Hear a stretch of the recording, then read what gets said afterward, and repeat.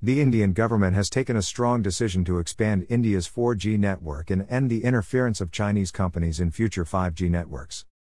According to the English newspaper Times of India, license rules were changed on Wednesday to prevent Chinese telecom companies like Huawei and ZTE from doing business with Indian telecom companies. Now from June 15, telecom companies expanding 4G and 5G networks in India will only be able to take goods from the same trusted companies that would have been allowed. The government has taken this decision because it is afraid that China may interfere in the Indian network through it.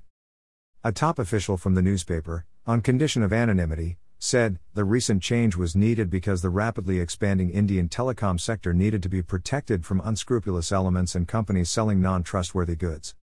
At the same time, the official also said that the government has said that it is particularly unhappy with the Indian mobile telecom operators who are still buying goods from Chinese companies. These amendments of the rules were issued by the Telecom Department on Wednesday, which will come into effect from June 15. Under this, a telecom company will be able to include only trusted products in its network.